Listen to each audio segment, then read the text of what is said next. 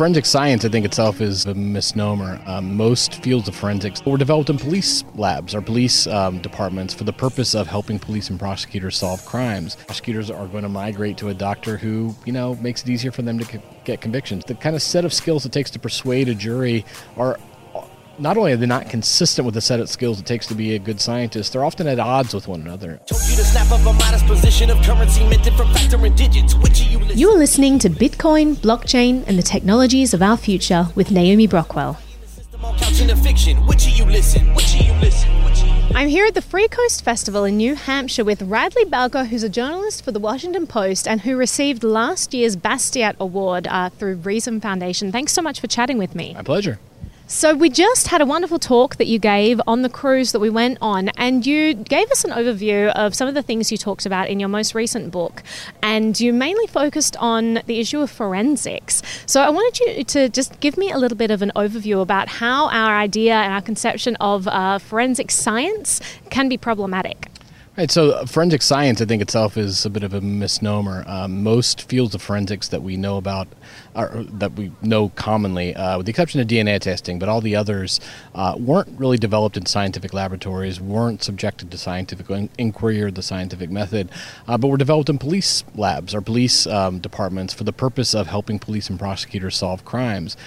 So most of them aren't really science. They're sort of soft sciences, or they're subjective sciences.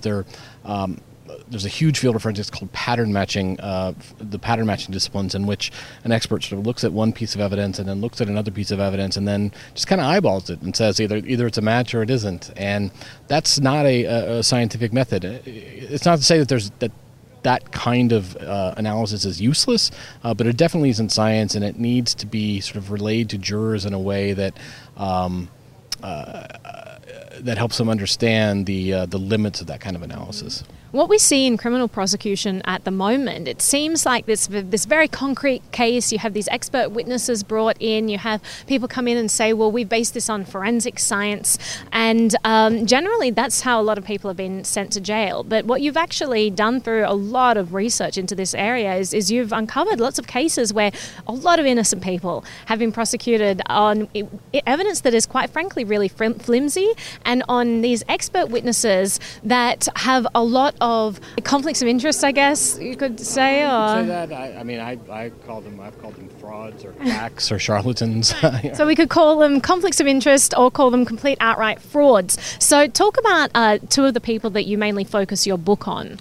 Right. So the book focuses on the two guys who kind of dominated the death investigation system in Mississippi for over 20 years. So one of them is Stephen Hayne, who's the medical examiner, who did thousands and thousands of autopsies in Mississippi, way more than he should have been doing or that any doctor could competently do. And for Hayne, he gave a lot of very questionable testimony that wasn't backed by science. But a lot of the problem with him was just sort of strictly volume, that he was doing way more than anybody could possibly do, which led to mistakes. There were cases where, he carefully noted the weight and appearance of a spleen in an inmate that had died of sepsis. Unfortunately, the inmate's spleen had been removed, a few years earlier. So those kinds of mistakes. His sidekick was this guy, Dr. Michael West, who was a dentist in Mississippi, and he became sort of the leading expert in the country on bite mark analysis in the 1990s. And bite mark analysis, you have the pattern matching fields of forensics, which are pretty dubious, and then bite mark analysis is dubious even within that field, and then West is dubious even within the field of bite mark experts. So we've got the sort of height of dubiousness was Dr. West, but he was very well respected in the 90s. He testified in a dozen states, not just on bite mark evidence, but he really expanded his repertoire to include all sorts of what he called tool mark analysis. So he could claim that he could match the indentations on a woman's purse to, or the chain on a woman's purse to the indentations in a suspect's hand, or he could match a knife wound to a knife to the exclusion of all other knives on the planet. And also we're talking about like weeks after the fact, him analyzing people's hands in prison and saying, yes, 3 weeks ago I can tell that this exact butter knife was what was held in your hand by these indentations. Right, and there's no science to back it up. It was, he claimed that only he could do this analysis and it couldn't really be replicated, which again, not scientific, and again, was also pretty convenient because then you were just going to have to take his word for it in these cases. But he put people in prison, he put people on death row, and in fact, to this day, there are there are 2 people on death row whose convictions Michael West contributed to, and there are 5 or 6 that Dr. Hayne contributed to. So there's really been no effort in Mississippi to kind of deal with this problem in the comprehensive way I think that it needs to be handled. So when I think of a court case, I think of respectable policemen who are trying to capture bad people, put them behind bars, and so we're relying on these witness testimonies to back up evidence and to make sure that we put the right people away. Now, what's actually happening is there's some perverse incentive structures. So people who are so-called expert witnesses end up either being unqualified or being fraudulent and are sometimes even making a living by being a reliable witness for prosecutions, so that they know that, we can always call on this witness, they'll always be on our side, we can always get the outcome that we want. Tell me, some of the cases that you've witnessed about this. Well, so in Mississippi, for example, on the topic of the book, when there was a suspicious death in Mississippi, the county coroner would take over the investigation, and then usually the prosecutor or the local police chief or sheriff would contract the body out to a private doctor for autopsy. Well, the problem with that is that when you're contracting out to a private doctor, if you're a prosecutor and you need the results to come back in a certain way in order to get a conviction, and the doctor comes back and says that's not the way it happened, or there's just not enough evidence for me to say that that's the way it happened ethically. If you're a corrupt prosecutor, you're just going to sort of egregiously cut that doctor out, and you're going to start using a doctor who gives you results you want. But what we found, and what I think is more probably what happened, is that I think even a conscientious prosecutor, I think, is going to be inclined to sort of go with somebody, as we all would, who makes our jobs easier, makes our work easier. And if you have a doctor who it doesn't have to be sort of a blatantly corrupt. I think it can more just be prosecutors are going to migrate to a doctor who, makes it easier for them to get convictions. And that's what Hayne did. That's what West did. At one point, West even marketed he and Hayne to prosecutors across Louisiana and Mississippi as the guys who can get you I believe the wording was the evidence you need to clinch a conviction. And, the interesting thing is Dr. West in particular never was able to generate leads or generate new suspects for prosecutors. He was the guy that they brought in when they already thought they knew who did it, but they just needed a little more evidence to get that person. And sure enough, he would always come in and find the guy that they wanted. In fact, the 2 cases that drive the book, West actually was brought in, and the guy who we know was the actual killer was one of the people who West took dental molds from and matched to the alleged bite marks that he found. They actually weren't even human bites, but and he excluded that person as the source of those bites and excluded that person as the possible culprit and ended up implicating the wrong person. Oh my goodness. You also spoke about a case where they dug up this body and it was just a skeleton, and they had to ascertain whether or not that person had been strangled. Right. Yeah, so that was the case. There was a skeletonized body found in the woods, no soft tissue on the body whatsoever. And this is a Hayne case, and Dr. Hayne testified at trial that the woman had been strangled to death. And if you talk to virtually any forensic pathologist, they'll tell you that there's no soft tissue on the body. There's no way to tell if somebody's been strangled. That's just not a conclusion that an ethical doctor could make.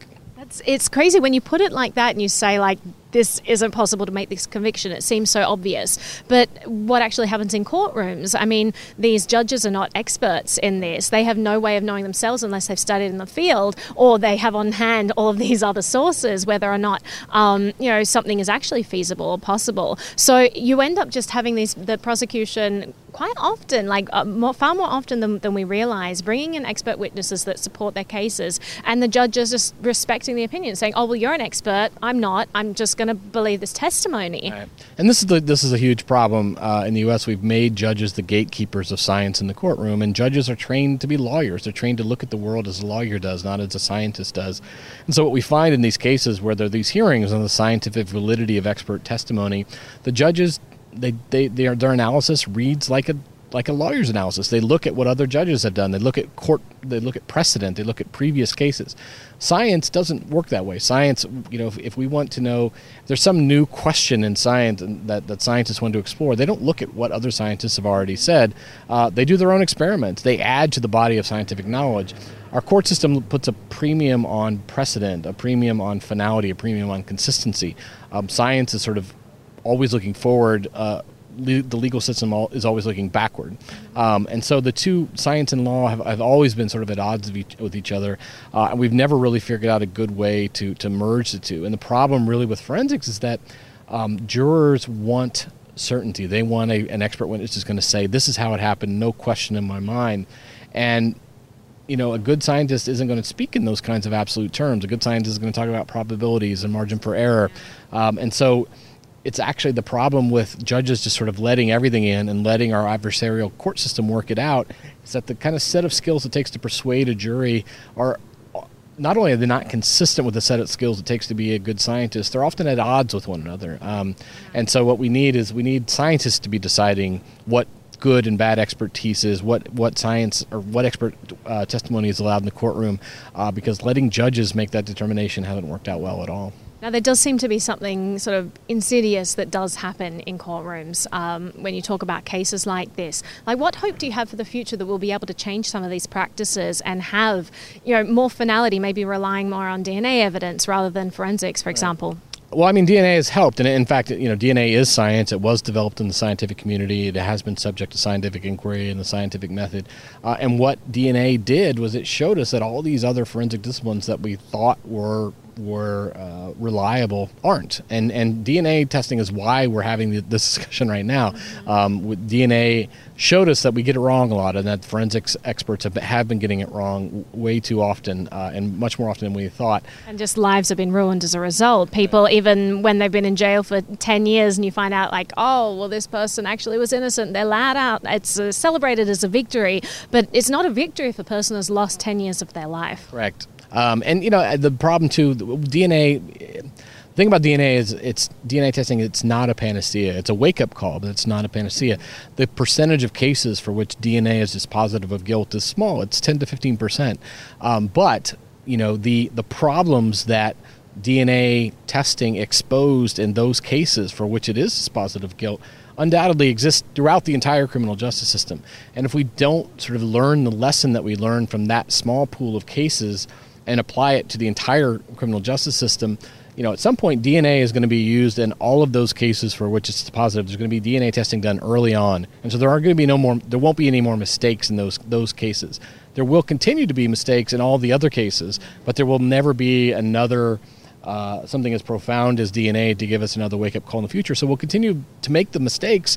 Innocent people will continue to go to prison. We just won't know about it, and that's pretty scary. It's really scary, but thank you so much for all of the work that you've done in researching this and letting people know that this is happening and really unveiling a lot of the bad actors out there. Thanks. My pleasure.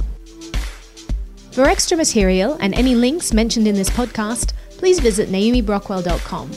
If you'd like to watch the video version, please visit Naomi Brockwell TV on YouTube, BitChute, or DTube.